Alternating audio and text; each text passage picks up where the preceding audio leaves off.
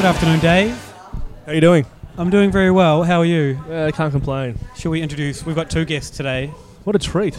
It is a treat. One of them is our former producer / now editor who's been editing our podcast. My girlfriend Emma. Emma, welcome to the podcast after all this time. Thank you.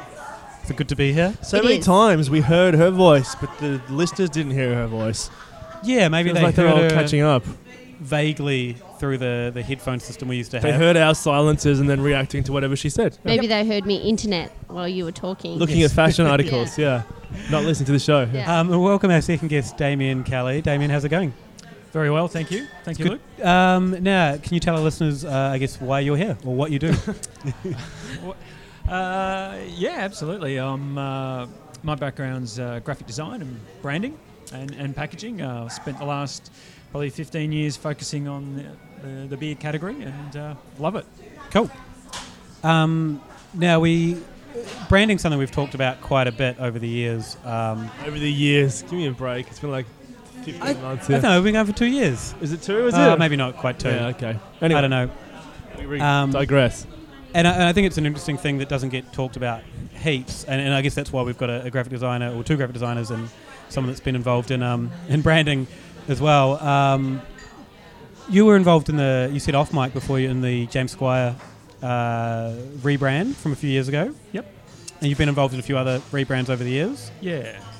How did you get into it? Like, what's your background before beer? Background before beer was wine. So I worked for a business that did a lot of fast-moving consumer goods packaging. And they had a wine client, and that wine client got bought out by Foster's back in the day. And so that was Mildara Blass, and which then became Beringer Blass and so on, and now it's known as Treasury Wine Estates. So got involved in a lot of wine packaging, and when those businesses were merged, we got an opportunity. I was working for a big agency that got an opportunity in the beer space, and started working on a beer called Carlton Dry. Back in the day when it looked like some sort of weird nightclub kind of beer. And isn't it still a weird nightclub kind of beer?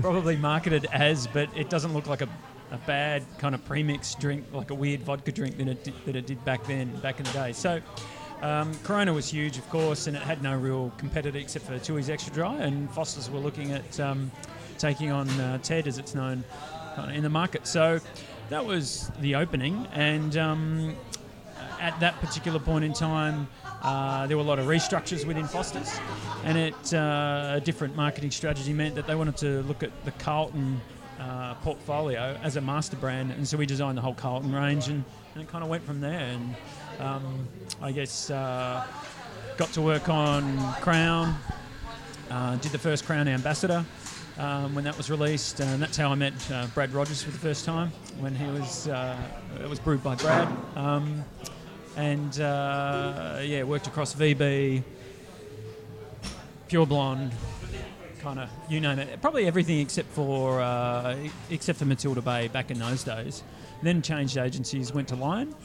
Went to an agency that was their major branding and strategic partner for Lion, and Squires was one of the rebrands, which is great. Did you have a social interest in beer before you got involved in the branding of the beer brands? Yeah, I grew up with my father as a home brewer. Oh, okay. And watched him go through that entire kind of journey back in the day when it was just basic Cooper's kits. I think it was when I was working with Lion that I really started to get into craft as a consumer in a big way, and my interest kind of took off from there, and then kind of looked at home brewing and went, well, what's happening in that space as well? As can you do good craft beer? Because I just recalled my dad's basic lagers. It's the Cooper's kit kind of. It's almost a hangover where people that have been given so many bottles over the years of it think every home brew is going to be that, right? Yep. So was your dad brewing for quantity reasons rather than just to play around and experiment? I think an interest into tinker. Yeah, okay. Yeah, he had a mate who used to do it, and he got into it, and kind of went from there. So they'd have this little mini home brew club, and after playing footy on a Sunday, we'd go to someone else's house in that little circuit, and they'd get stuck into the kind of homebrews. Yeah, That's good though. That's a good way to build a culture, though. I think. Yeah. definitely. Before we go on, we should mention where we are and what we're drinking, because I'm sure our listeners care about those kind of things. Just can't wait to find out. Yeah. BBC Beer Cafe, Belgian Beer Cafe in Melbourne. Mm-hmm. What are you drinking, Emma? I can't recall. Right. It's that good. And how is it? Yeah. yeah. Is it good? It's fine. It's fine. It's the Hargreaves Hill Hefeweizen. I got it for you. So Look, it's good. It's probably not as estery as a usual hef. Mm. It's probably a little bit light on the palate, but I'm you- enjoying it. do you prefer esters? Yes, I do. I like that banana taste. That's why I like German beers. Dave? I've got Hendo's Out of Sight White, which is tasting so good. And I mentioned you before, tastes like the sort of IPA that we are seeking We've at banged the on about moment. a Yeah, couple that we episodes just ago. we can't stop. We won't shut up about. So yeah, this is working a treat for me. Are you drinking the same thing? Absolutely. Love it.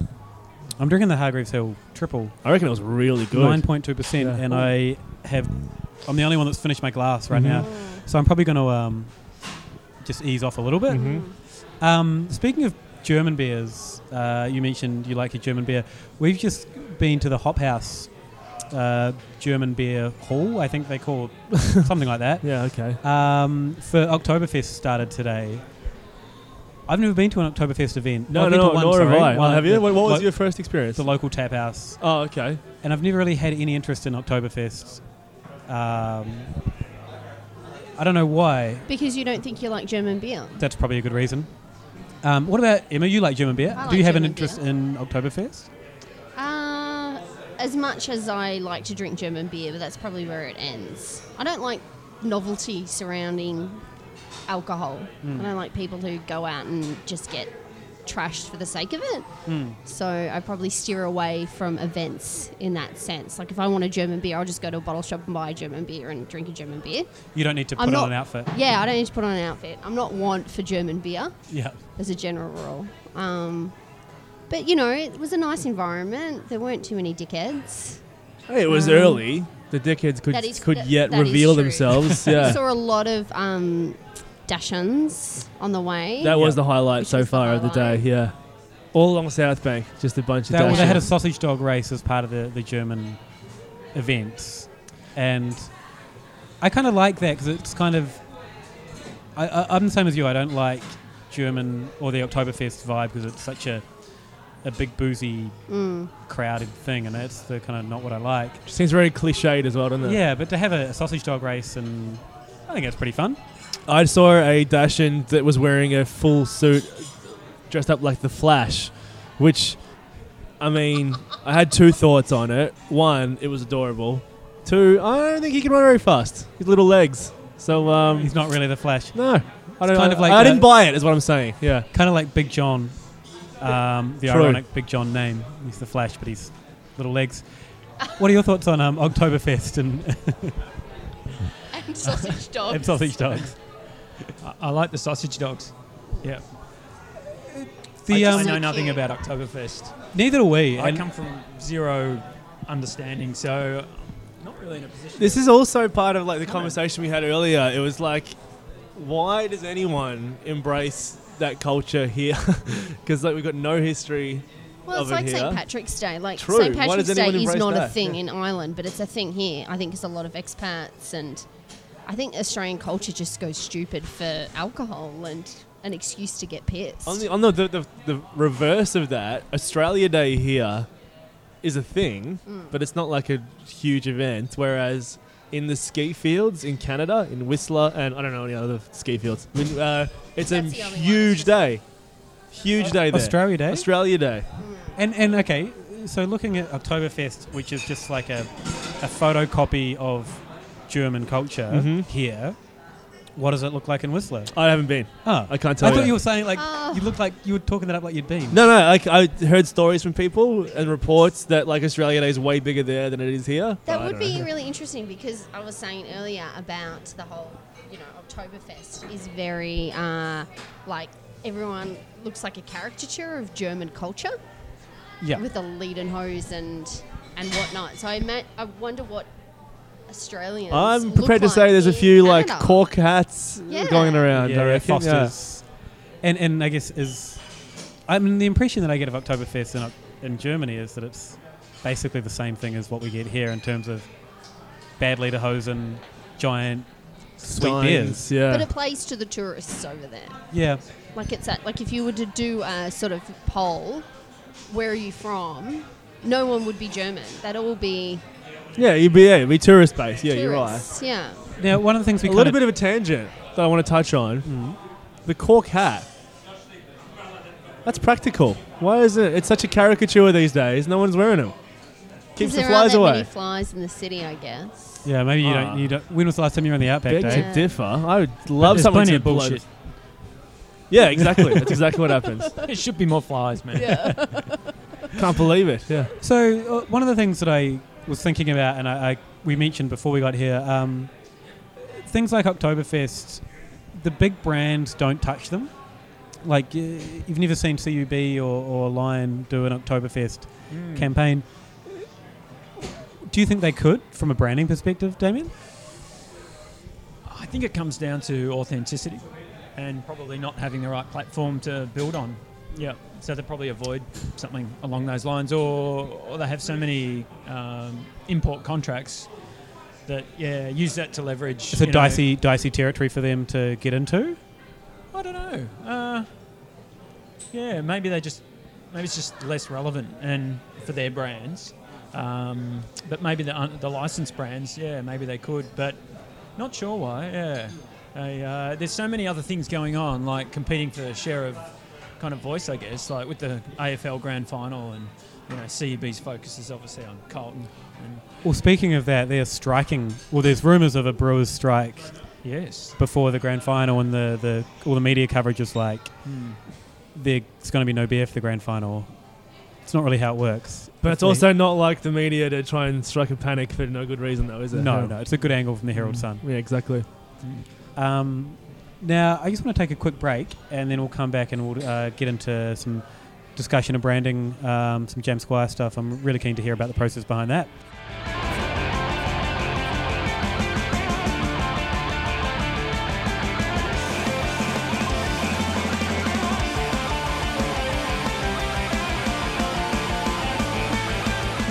All right, welcome back. Dave, you've just got yourself a beer that looks pretty dark. What did you get? I got the Wayward India Red Ale, and it is dark, and it is kind of browny, actually, which is not unpleasant. In taste-wise. Yeah, it's kind of chocolatey, a little bit bitter. So, Damien, James Squire, you mentioned you're involved in, and you could sort of talk about that on mic, which is great, because it's rare that I think anyone gets an insight into how the big brands come about with the labels. Yeah, what the that we process see. is. You're right. So, I guess where do you start with something like a James Squire? Yeah. Okay. The big guys start with strategy and also research. So. They'll look at what's happening in the marketplace, predicting the future trends, looking at what the scope is for a brand like that, and they identified early on that that craft was taking off. It was getting some really good growth, and that the Squires brand was basically just on par with growth. But at the time, it was still the mainstream leader. When was this, sorry? How many years ago was this? Oh, it's a good question. It's probably about 6-7 years ago. Okay. Yeah. It'd be around that time. Yeah, And that's pretty much where we the started ground job. floor of what we're seeing now. Like it's probably when we both got into it. Yep. About that time. So yeah. Yeah, and the actual packaging itself at the time was seen as a bit of a impediment to trial. It was looking like a brand for connoisseurs. It was this really kind of dusty old parchment with a lot of text on it, and it looked like a brand for beer connoisseurs. It wasn't very inviting. But as the category leader, they kind of identified that there was great growth opportunity to bring more mainstream consumers as an entree into craft, and that's where the growth would come from for a brand like that. So that's kind of the starting point. And from there, we worked with them on the research about understanding and uncovering what was the gold in that brand. And James Squire as a brand really is it's a homage to supposedly Australia's first brewer. Really, that's what it is. And it was really about how do we bring this character to life. And in research, he was an amazing fellow. When they went through, kind of what he got up to, all the stories that are on the pack, really, they're not made up. That's kind of what he did. So it was, okay, well, let's look at that brand and how do we bring that to life? And it was really about bringing the persona of James Squire to life because it's a homage to him. So just for me to try and track which shift this was, is this when they started to name Yes. the beers themselves? Because they were initially just James Squire's IPA, Yes, James Squire exactly. Porter, was that correct? That's right. So what we can start to get into is breaking down the core components of meaning and recognition. And so some of the challenges with that brand at that point in time was, well, it was really hard to identify the different variants. So consumers would go and they'd buy the golden ale, then they'd go back and they'd accidentally pick up something else because the labels were so similar. Yeah, that makes sense. And then they go, I don't really like that, and that turns them off the brand. So it wasn't very shoppable. So that's where the science of, the shoppability aspect comes in. So, okay, let's give every variant a colour, let's give it a name, let's give it an icon, and that allows us to, dial up personality and bring the stories, the chapters of his life, I guess, to life. And that's pretty much how that rolled out. And it was an evolution. It was a good step. It was by no means leaving everything behind. We kept the parchment. We kind of coined the phrase "the charming rogue," and bringing that to life was what we were all about. With that job. James Squire is an interesting one because I guess I've always been critical on my website of a lot of the big brands. I think they've always had a really good place in the market. James Squire, its beers are really consistent, and I quite like going to their brew pub in the city and trying what they've got on. So yeah, I think they've built that unique position based on that rebranding. How do you see it now? And I guess what's the growth for them? Like, do they need to change their brand, or do you think they should keep it as it is? Oh, good question. I no longer work for the agency that did that. The agency that did that is no longer around. So it's since moved on, and I guess being a bit of a designer, I kind of don't like how they're evolving some of the When did you news. I think leave? it's getting bastardized. When did you stop working on the... Probably 4 years ago. Okay, Yeah. so you weren't a part of the abomination that I've seen at train stations where it was, today I'm your friend, tomorrow I'm your enemy. I don't know what that means. Oh wait, was that the big bearded Yes. guys? Yeah, that was weird. I don't understand what that means. Why are you my enemy tomorrow? Do I not buy it tomorrow? We didn't get involved in that. That's the communication agency. So Lion have their comms agencies. They have their below-the-line communication agencies that do all the trade promotions. And Right, okay. they have their digital agency who handles their websites, and they have their branding and strategy agencies who I worked for. So we developed the brand visual language, and we pass it on to the comms guys. How For a thing, dangerous sure. is that when you have so many different stakeholders and so many different agencies, and you've got you've created a brand that is strong and is has a narrative, and then you've got to make sure that gets rolled across all those different facets of design. How do you ensure that it's done right and it's clear and the narrative stays true to the original strategy? Well, one of the tools that we would develop as a part of a rebrand for Lion would be to create a... it's not really a guidelines. It's really it's a brand book, and it's a document that documents the storytell. And we would develop some aesthetic principles, which is how to keep visual congruency so that you can get from your pack to your outdoor to your point of sale.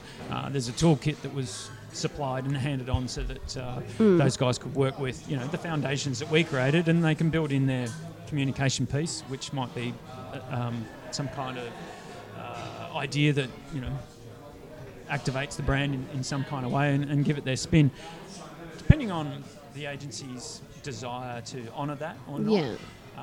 And depending on the strength of the brand manager and probably the sophistication of the brand manager determines how that's rolled out. Yeah. And do you think it's been honoured in James Squire, or do you think it's I gone? think they did a pretty good job, actually. Yeah. Yeah, I think they took on board a lot. So all the typography and the backgrounds. I mean, whether you like the stuff with the bearded guys or not, it still looks and feels like James Squire, which It's I think still is within important. that brand wheelhouse. Yeah, it's about awareness. Yeah. And in any comms, it really is about memorability and awareness. You don't want to go off on a tangent. Well, it's so often the case is they go right off on a tangent that they can remember the ad, but they don't know who it's for. Yeah. And what was that process of researching whether or not the consumer would actually respond positively to the brand that you created or you were wanting to create? Yeah, so we went through a round of concepts for Squires. We probably presented about 12 different directions where they could go in from a primary bottle point of view, and then we get the feedback from the client. It's quite a lengthy process. With Big Beer. When you say lengthy, 6 months, a year? Yeah, 6 months. Yeah. Okay. So we narrow it down. We worked with a really awesome guy who was a strategist as well as a researcher. It's quite often rare to get really, really good savvy researchers, but he was brilliant. His name's Oliver from Stent. Give him a plug. Give him a plug, yeah. Oliver. And he was fantastic. So what we would do is we'd go in quite early with the designs, and what we're not testing is whether you like the design or not. It's what story, what symbolism is resonating. Find out what meaning is resonating with consumers, and then we would tweak it and develop it and refine it from there. So we go in fairly early with initial concepts, work out what's great, what people are responding to, and off the back of that, we develop it. And did you find any sort of resistance, or did you think that there would be a problem with having a male protagonist for a female consumer? Did you consider that to be alienating, or was that not an issue? That's a hot button issue. Sort of now, the marketing of beer is sort of male dominated, I guess. And I don't think that James Squire is overtly sexist, but was that ever a conversation throughout the process, throughout the strategy? No, it was more how can we bring the persona of this man to life and tell the chapters of his life. So we used each variant to bring an aspect of his life to life, because that would also encourage shoppers to navigate and shop throughout the range, throughout the portfolio. I'm not sure that we were aware of focusing on a male persona, and that might be off-putting so much. That probably wasn't on the radar. It's probably a difficult. Other than to say, it's probably a difficult approach because it's not a fictional character. It's a real man that you're trying to tell the stories of. So, but then when you look at the from recent that, one with the guys on the big bearded guys, the bus stop pictures with the they are overtly targeting a male. I don't even know if I've seen those. I think the today, Not tomorrow, no. Is that whatever. one? I mean, it's there. It's present. Right. It's a So present. how do you I guess as a female consumer see those? I guess the James Squire brand as a whole, and then that secondary. I think that the James Squire, those posters that we're referring to that are in bus shelters with the bearded man, they're not. I don't think they're overtly as sexist as the ad that we saw for. I can't quite remember. I think it was maybe for a very big brewery, Carlton Draft Beer, where he goes on an adventure and he's fighting with his girlfriend. the new Hahn ad. Hahn the ad. experience Yeah, yeah. one? The That one? experience, which You is weren't involved in those, were you? No, absolutely not. But I did do the rebrand on Hahn and know a bit about that. I mean, you look at the heritage of that brand. It's like the guy bombing in the spa and splashing his girlfriend and going. So and that's what? kind of That's- that's kind of, I guess, the not quite sexist, but straight at male stuff. Whereas James Squire, I guess, is just a man. That's the story, right? Yeah, I know. I just think it's interesting. And you know that I find it interesting that inanimate objects get assigned gender in terms of marketing. So, you know, flavoured milk is marketed towards men. That's because men drink it, and it's Men drink it in it's- Australia. Coming from New Zealand to Yeah. Australia and seeing flavoured milk ads targeted at men, I was just like, this is a weird thing. It's sort of It's a chicken and teenage drink. egg, though, when it comes to advertising and marketing. Like, you're advertising towards a demographic, but how do you know if it's not as a result of the advertising? So more men drink flavoured milk because they've been advertised to, as opposed to more men drink. No, it's the beverage. I've had a bit of work in flavoured milk, and it's overtly sweet, highly sugared, just as much as Coke kind of sweet milk, and the drinker are looking for a bit of a kick. It's young males and kind of tradies and stuff like that. That's where the volume comes from, and I think it's knowing who's drinking it, and it's targeting. I can also imagine that you would have separate marketing strategies for trying to push into new markets and get new customers and appealing to your existing customer base. And if you've got an overwhelmingly male customer base that you want to appeal to in that campaign or whatever, then that's sort of natural, I think, to target that audience. Yeah, they do want to grow. Any Of course. brand wants to grow, and they're pitching to where they see the opportunities, in terms of that growth. But it's a bit like canned meat. Women don't eat canned meat. Who does eat canned anyone? meat? Does Yeah. anyone eat canned meat? Men do. Yeah, Really? my dad would Yeah. eat canned Bachelors? meat. Some Yeah. generation, Your dad, surely. right, okay. But tuna's a canned meat. What do you do with it? How do you Well, I prepare eat it? tuna. Yeah. I eat tuna. Oh, does that morning. count? I mean that? canned red Yeah, meat. I know, So, I know. like meatballs, anything like that. Yeah. It's one of those things. But Well, it's interesting you said That sweet- is a really targeted male marketing campaign. All of those like Heinz cans of bolognese, or that's a good point. the point about, I guess, young males wanting a sweet kick and chocolate milk. It's something I never really thought about. And as I said, coming to Australia and seeing ads for chocolate milk for men was weird. But don't you remember the Big M girl? Did you not get her in the spa? not in New Zealand, ski so field? it's a whole When new was world to this? me. I don't even remember this. How old are you? 29. Yeah, you're probably. Before my time? Yeah. Okay. Yeah. I was a kid. The 70s were the heyday. Right, for, okay. Yeah, the Big M girl, the Big M calendars, girls straddling motorbikes. Right. Big M's, that's its heritage. When you look at, I guess, the taste of big beer, like Carlton Draft or VB, they're really sweet to me. Like, if I was to have one now, it's just way too sweet. Like, a VB, to me, is one of the sweetest beers I could have. And I guess that tracks with that sort of chocolate milk.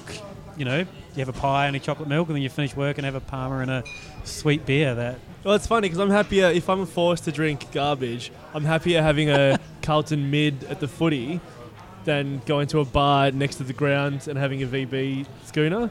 I would much drink more a appealing Carlton to me, mid yeah. over a Carlton full strength Yeah. any day of the week because it's not as sweet. Exactly. Yeah.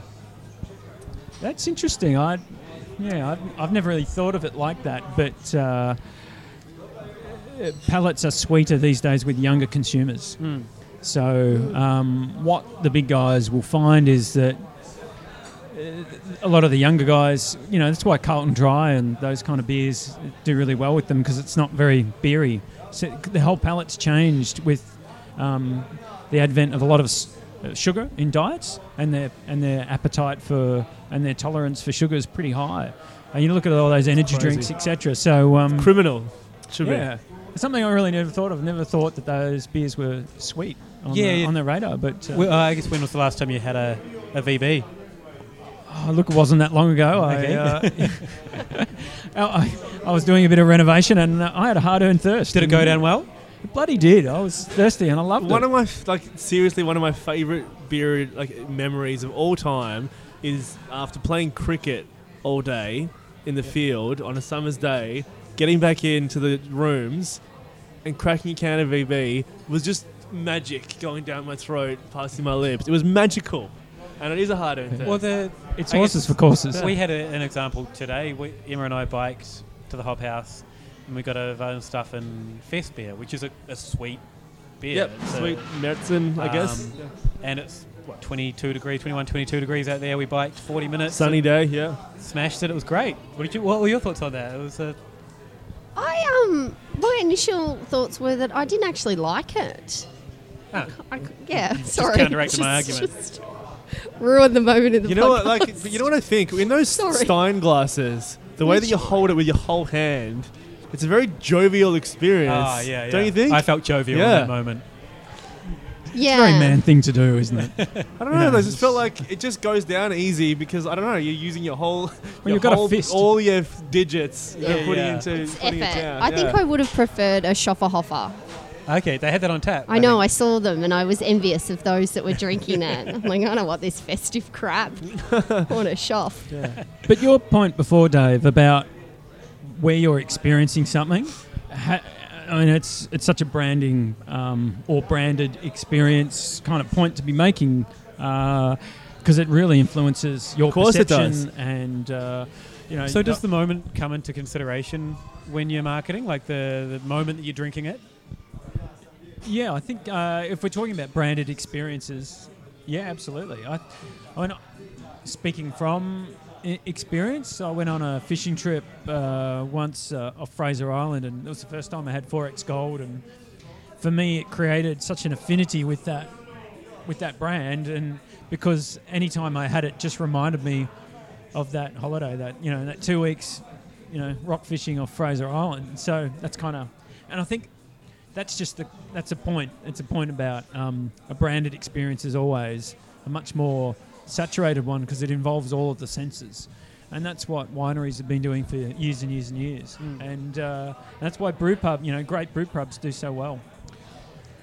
Well, we don't see much marketing from like craft breweries in terms of there's no TV advertising to speak of outside of the major players, and how does a craft brewery market at the moment? Events, yeah. So Gabs, great opportunities, and doing tastings and pairing up with good food and beer experiences. They're great opportunities for brands to get out there. How would you advise a microbrewery to try and on like a no marketing budget to create that narrative, create that brand that the big breweries seem to be able to cultivate? Obviously, they have a lot of money behind them in terms of marketing, but what advice would you give to a small brewery that I think Wolf and the Willows has done an awesome job with their labelling and stuff, where they've created a lovely looking brand that they can then take somewhere in terms of it's very simple. It's a silhouette of a wolf. Yep. There's scope to create a narrative behind that. How would you approach a small microbrewery, and how would you instruct them to create that narrative? Yeah, okay. I think it's about utilising your canvases for expression and making them work really hard for you. And so understanding that, and let's just use the retail side of things for now. So understand your primary bottle and what's the purpose of the primary bottle? It's to drink your experience. It's something they hold in their hand, they put it to their mouth. That's where you want to dial in the most authenticity attached to the brand. Beyond that, in terms of your 6-pack and your carton, you can use that canvas for expression and dial in your brand story even further. So elaborate on what that brand story is. Mm-hmm. Then, the craft brewers have a wonderful opportunity at the moment in terms of social media and the web. I mean, use technology. Technology's your friend. So you can be creating EDMs and blogs and if you're active on the ground, which these guys have to be, tell the story and bring it to life, using Instagram, Facebook, and, That's definitely all when those you platforms. It's such minimal spend. Return on investment is massive. You sort of you mentioned the word authenticity. Yeah. So on the flip side of that, where you have big breweries Yep. And I think you mentioned earlier on in the show about how one of the big brands, only Corona was in the market, so they wanted to enter that market with something else. That doesn't come from an authentic place. That's coming from a place of wanting to make money. So from a brand perspective, how do you take that motivation and give it authenticity? Was that in the club's brand? place? Is that what you were mentioning before? The we were Carlton talking Dry. about we're talking Yeah. about Carlton Dry. Yeah, and, okay. So how do you flip that? How do you say, okay, you're coming from a, you want to make money. Because, sorry to jump in, but Corona's marketing is about being authentically, like they have that from where you'd rather be Yeah. thing, which is that, I guess, that sense of place, whereas you say, Yeah. How do you inject authenticity in a brand when there isn't any to begin with? Yeah, okay. Well, that's a tricky question. Our job, well, for example, if someone was coming to me or an agency and wants to start a brand, well, there's a brand. It's about leveraging and understanding what that brand story and what the motivations are, what the vision is, all that sort of thing. And it generally comes from a very authentic place. If someone doesn't have that within them, then I wouldn't encourage them to go and do it. But there's certainly tools and techniques for extracting those kind of brand stories. But for something like a Tooheys Extra Dry or a Carlton Dry, that is about marketing and positioning and coming up with. They don't have a lot of depth as a brand story. The liquid is what the liquid is. So are those like what? I'm trying to think of how to phrase the question. I think for me, are the club beers like Corona? Did Corona run away with that? So there's been some other clear bottle presented beers to run with that. Like, why are those beers the ones that are in demand in that environment? Clear glass become a bit of a category cue for dry style. Is that purely easy just off the drinking back liquid. of whatever the reason that Corona took off? Yeah, Corona and Sol and Yeah. various others. Yeah, absolutely. Okay. Yep. also I guess the flavour of them is so low. Squeeze in some lemon, you're at a club. Yeah, okay, And fair that's- enough. There's that sort of... Yeah, all right, I get that. So I guess it's, and I think you mentioned earlier, so that chicken and egg scenario where, the brand builds on that iconic thing that they have over the years of that whole scenario, and then that's the selling point in it. Yeah, it's also about you're talking about marketing beer to 18 to 24-year-olds, and they don't want to drink what their dad's drinking, and dad's drinking brown glass and all that sort of That's a stuff. good So point. Their Yeah. dad would never drink Corona. My dad wouldn't anyway. No, but I think that's accurate, though. Yeah. It's funny because I actually, when I started my drinking life, I started drinking beer that I knew that my dad drank when he was young. So I'm the opposite. I gravitated towards, I must have thought my dad was cultured and had a cultivated taste, but What was the beer? VV. It was VV. But Carlton tribally, Draught. if we think of kids growing up, Yeah. they're always in the anti-opposition Yeah, phase it's a pretty to what their primal parents. Yeah. This is what reaction. my dad. I'm not going to do that. This is what I'm going to do. Yeah. It's category. So they're playing to the category of this is a beer for you, Yeah. and it's owned by you and your tribe. It's not.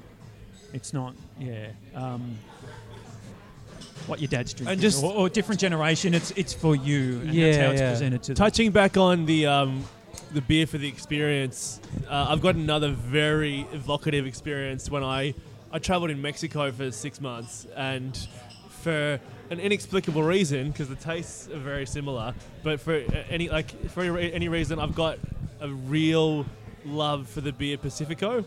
Yep. And it's just a pale lager that you have with lime or whatever there, but like it evokes such a memory of me being on a beautiful beach in the humid heat and that. And I think a lot of people that travel buy those again because it gives them those memories.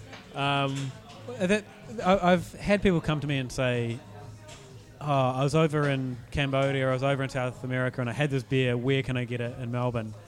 Just say don't. Like, Yeah, leave exactly. it as a No, memory. well, I mean, like, yeah, and, you're right. and get it, because you're going to get it here and it's like, oh, okay, this is not But I think what I remember. I think what you're after in that scenario is to get transported back to the memory rather than enjoy the beer itself. Yeah, okay, that's because true. because Pacifico wasn't available here for years after I got back, and then when it was, I bought a case of it and I invited a mate that I travelled with around, and we bought it. And it wasn't good, but instantly we were back in Mexico, just straight away. It was wonderful. Yeah. That's great. But also, your sense of smell is the most evocative sense and transports you in terms of it's the strongest memory recollection. Because it's that first sip when we shoved a wedge of lime in it. Just before we even sipped it, we're there. Yeah, back on the beach. Well, that's what you bought the case for. Yeah, exactly. You know, that was a very cheap holiday. Limes, then. Yeah, true. So you also do the branding for Stone and Wood, is that? Yeah. So I knew the guys. So I kind of met Brad, but I knew Jamie before, or when they were just cultivating their business plan, essentially, and always kept in touch. And they invited me up to do their mash collective last year. So I did the Heartbreaker with them. Oh, okay, what was that beer? I remember that coming out, but I can't remember what it was. It's a red ale, but it's there was a twist on it, wasn't there? There's a twist on it. Yeah, it's with native Australian Kwandong and a bit of pepperberry in the actual brew. Yeah, so I was a part of that group with two other guys. So I was the least famous, if you like. I was the guy who's like, "Who's this?" Who were the two other guys? So Darren Middleton from Powderfinger. Oh, yeah. So singer-songwriter, guitarist. I've met him once before. He's a really good guy. Yeah. How have you met him? Yeah. What are you wheeling and dealing in circles? He was at a gig at Toff just as a spectator, and I was growing up. I was a huge Powderfinger fan. So I recognised him at the bar and said g'day. Probably because I'd had one beer more than I would normally have. That would go, don't do that. Yeah. Don't say hi to him. Why would you do that? And yeah, he was genuinely nice guy. Yeah, all right. And the other fellow was an Indigenous Australian chef who'd been working with Indigenous ingredients. He's got a show on SBS. I think it's called Native Kitchen, Wild Kitchen, I think. And yeah, he was awesome. So it was really what he was bringing to the table as well. But that was such a wonderful, amazing experience to go and, brain brewstorm, they call it, and just kick around some ideas, try beers and come up with that and craft a beer and then go and brew it with them. And then I did the labels and the pack work for those guys. It was kind of at that opportunity at the time the opportunity rose. Yeah. And they asked me to start getting more involved with what they're doing. So yeah, I do. I design all their pack and brand work now. Yeah. So probably the stuff I've been working on most recently is the latest Cloud Catcher that come out. I've just done the Forefathers. So what was the direction with the Forefathers? The direction? Yeah. Well, it's really it's a celebration of Phil's. Well, the whole concept of Forefathers is a commemoration and honouring the founding fathers of craft beer in this country. So that's kind of the platform. But given the birth of it was kind of kicking around the 80s, it's a bit of a modern homage to traditional beer, but it's all hand drawn. So it's got a bit of a contemporary edge to it. And of course, the cheers glass is saying thank you. The branding for that is definitely it's exactly what you described it. Yeah, that hits exactly, that brief when I look at it. It's exactly that moment, or that sort of your dad's beer, but looks modernised. And Yeah. And the beer itself, have you tried that No, one, I Dave? haven't, no. Did you try it when I had it? I don't know. Did I? I don't think you did. I think you got home and I had the end of the bottle left. Typical. Is that a good sign? Yeah, it was really good. It was typically Stone and Wood in the sense that it's not gonna blow your face off. It's not gonna stand out. But it had a really beautiful toffee flavour. Have you tried it, David? Yeah. Yep. What did you think of it? I'd say it's quite sophisticated and it's quite delicate in some ways. Yeah. It's the kind of beer you drink all of it without even thinking about it. Yeah, absolutely. That's yeah. like all the Stone and Wood beers. Yeah, though. exactly. Yeah, like I guess Townsend, who I spoke to true. on this show a few episodes ago, and yeah, you finish a pint of it and you wouldn't even. But if you wanted to think about it, you could get a lot out of it. Yeah. A lot of subtlety going on, and that's how I found it. Yeah. Yeah. If you wanted a big brown, it wasn't that. Is it was that more of kind an ESB kind Would of. you tip have to that. approached that in the labelling as well, like that? No, the Not brew rather than being in your face, it's no, it was pretty much briefed as I just described it, and the brew styles will change from year to year depending on what they're doing. It was the branding is less about the liquid; it's more about the concept of the liquid's about. Yeah, or the collaboration's about, I should say. so what brands? And I guess we can go probably get everyone's opinion on this. We'll start with you, Damien. What brands that you haven't worked on do you really like? Oh, good question. I think I like to see, or if we're talking craft, I like to see guys doing it well. So I think it's about carving out your own story and telling it in a unique way. And the brands that do that well, I think Moondog do a great job. I think the guys at Kaiju do a great job. I think that's quite polarising. But that's here nor there. You're talking about craft beer, so it's a narrow field anyway. Especially with those two, they kind of make their beers almost to be polarising, so that's fine, yeah. Yeah, but I guess they're memorable, and they're you can find them and you can shop those brands because they have a strong language that's attached to them. I can find them anywhere. It doesn't matter what the beer is or what style or what's differentiated. I can find them. It's the brands that take kind of a wildly different approach each time, but there's no kind of congruency there.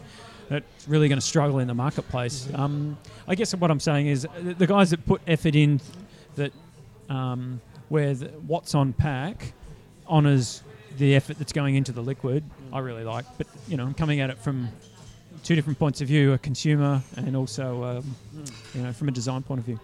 Well, that one you mentioned, the ones that sort of have a sort of almost split personality in terms of what beers they're putting out. And Matilda Bay, we've discussed off mic, where they're I don't know what their brand is supposed to be, and they're all over the shop, and it's almost lost in the wilderness when you look at, I guess, their equivalent is James Squire or Little Creatures, where they have a pretty locked-in brand, and then you look at Matilda Bay, and I had a Matilda Bay beer last night that I'd never heard of. It's been around for a year or so, the Ducks.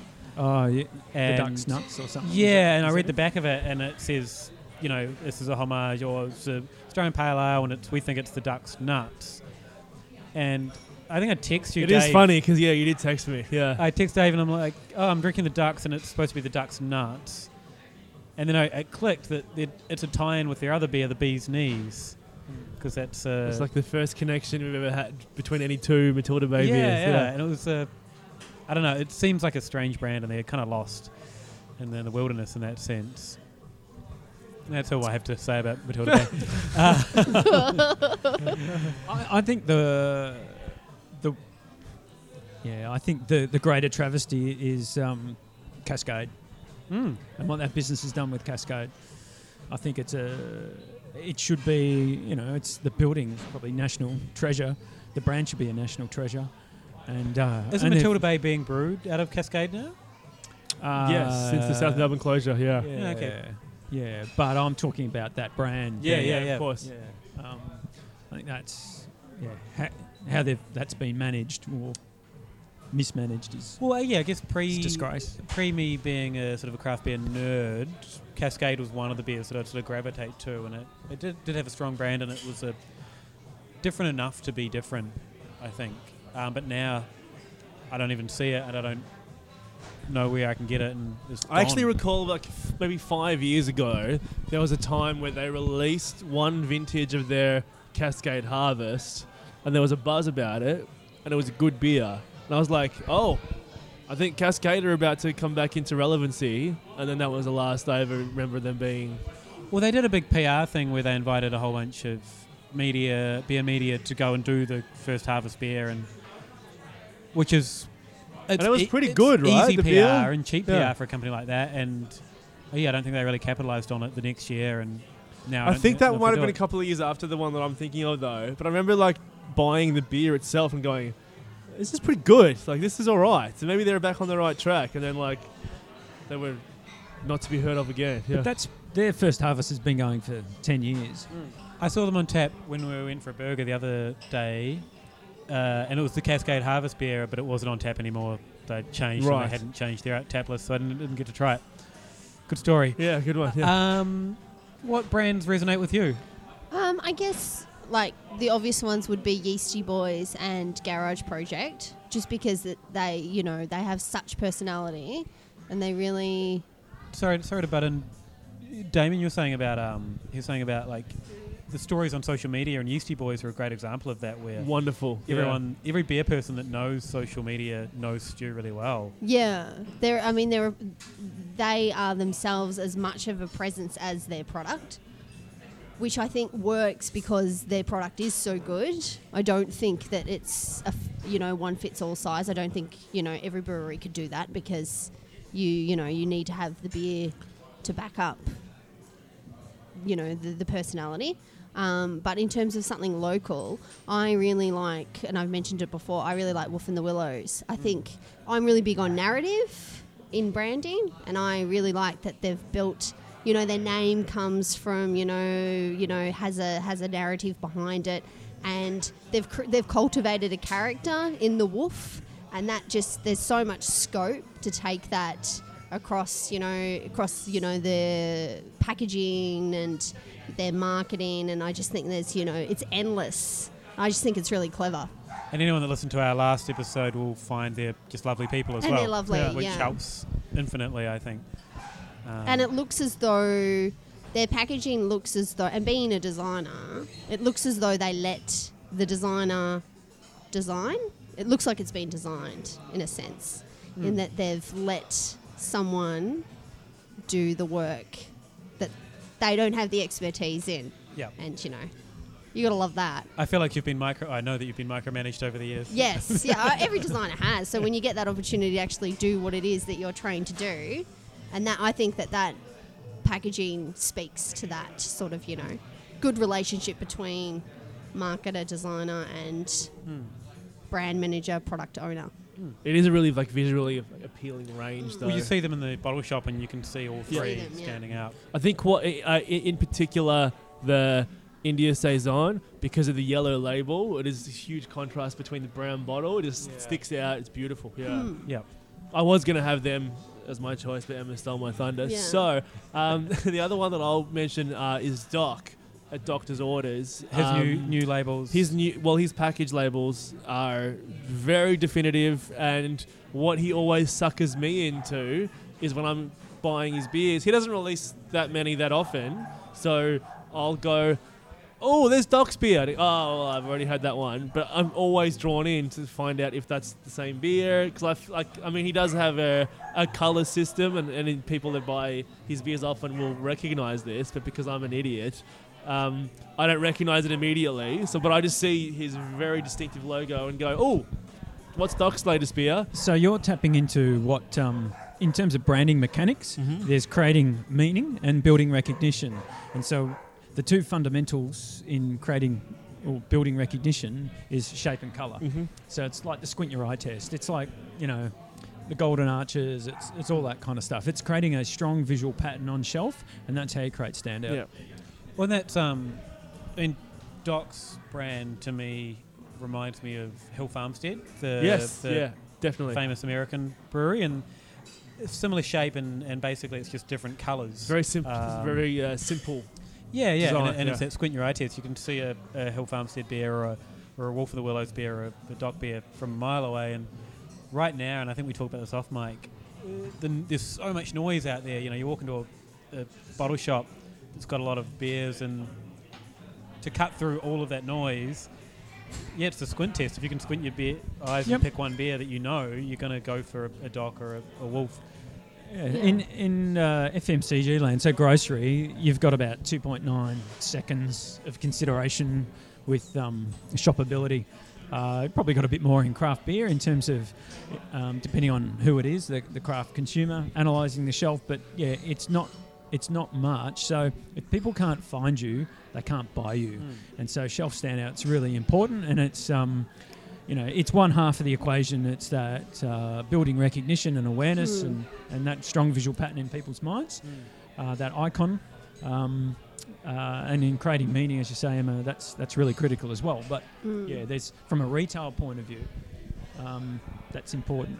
But it's sort of branding models, horses for courses. It's if your brand's a local regional brew pub, and you're only out locally, that isn't as critical, and that's okay. That's fine. It's just, is it getting more critical now that though there's the internet where, if someone finds a good beer in one pub, in a little brew pub in the middle of nowhere, yep. And I'm going to reference Hill Farmstead again because they only sell basically out of their little brew pub, but they're known globally because of amazing beer, but also their brand is kind of recognisable. So I think, I guess my question would be, is that coming more recognisable or more important now that it's a global? I think your brand strategy should reflect your business plan, your business strategy, and it's really about where your scalability or how your growth or how your distribution, what those channels are, and it's you're designing to meet that need, to meet that purpose. So when I talk about that, it's kind of more hardcore branding, creating meaning and building recognition. I guess I'm talking more retail, and thinking more broadly. Well, with 250 breweries coming on board, we're sitting at around 5% in the market.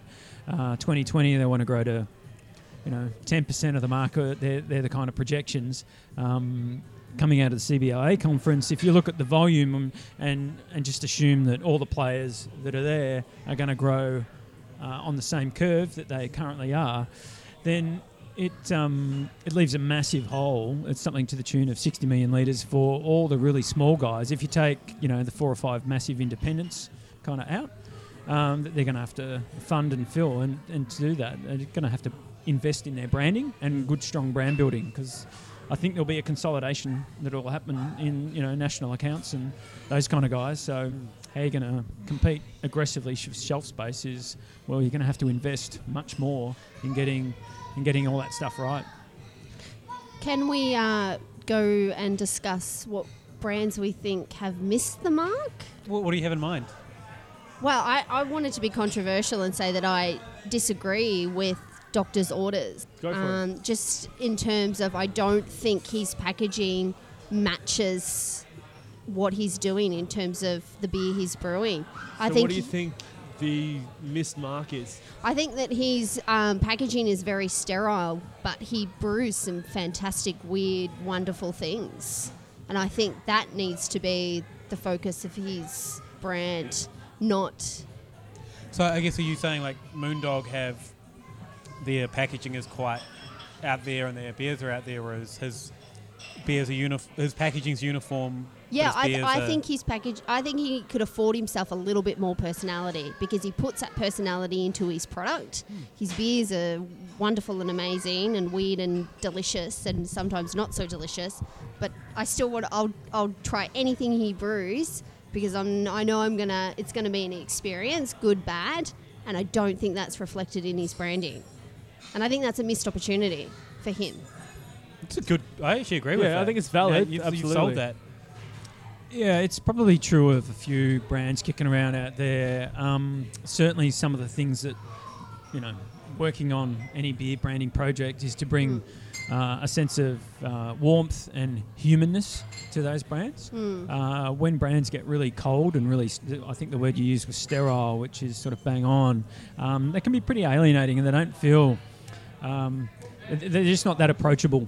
And so, depending on who the consumer is, if you're an avid craft guy and you know that brand by your reputation, you'll pick it up kind of regardless. But they're not very, not very approachable, not very welcoming. And there's others that you can kind of name, but I don't think I want to go down that path.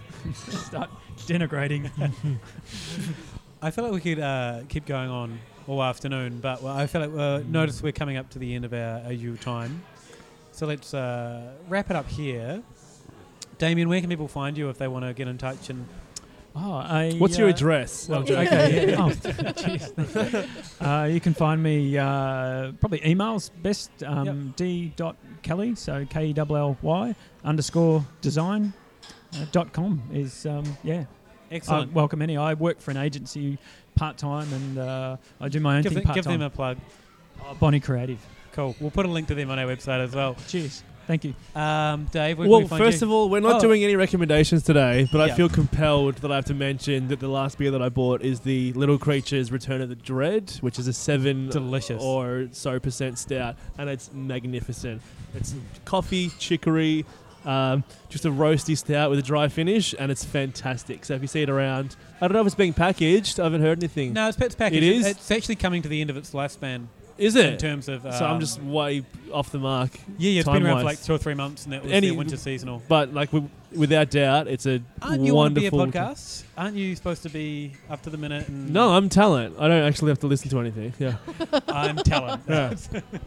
Where can we find but you, you Dave? can find me on Emma, Twitter edit that bit at out. melbdave, or the same thing on Instagram, and you can find the show on Facebook at facebook.com/aleofatime. I don't know, send me an email at dave@aleofatime.com if you want. Emma, where can we find you? Nowhere. I'm aloof. All right. That's a lie. I know we can find you Yeah, somewhere. Emma@aleofatime.com if you want, yeah. Oh, I don't know my Twitter.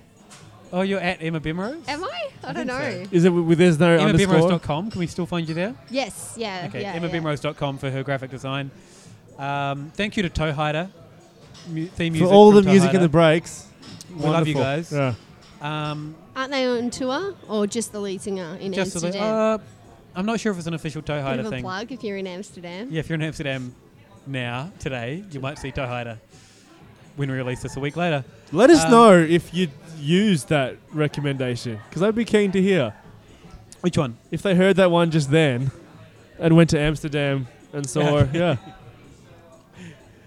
You can find me at Isle of a Time and isleofatime.com for everything else. Thank you so much, and thank you, Damien, and thank you, Emma. Thank you. Pleasure. Yeah, thanks, Thank guys. you so much.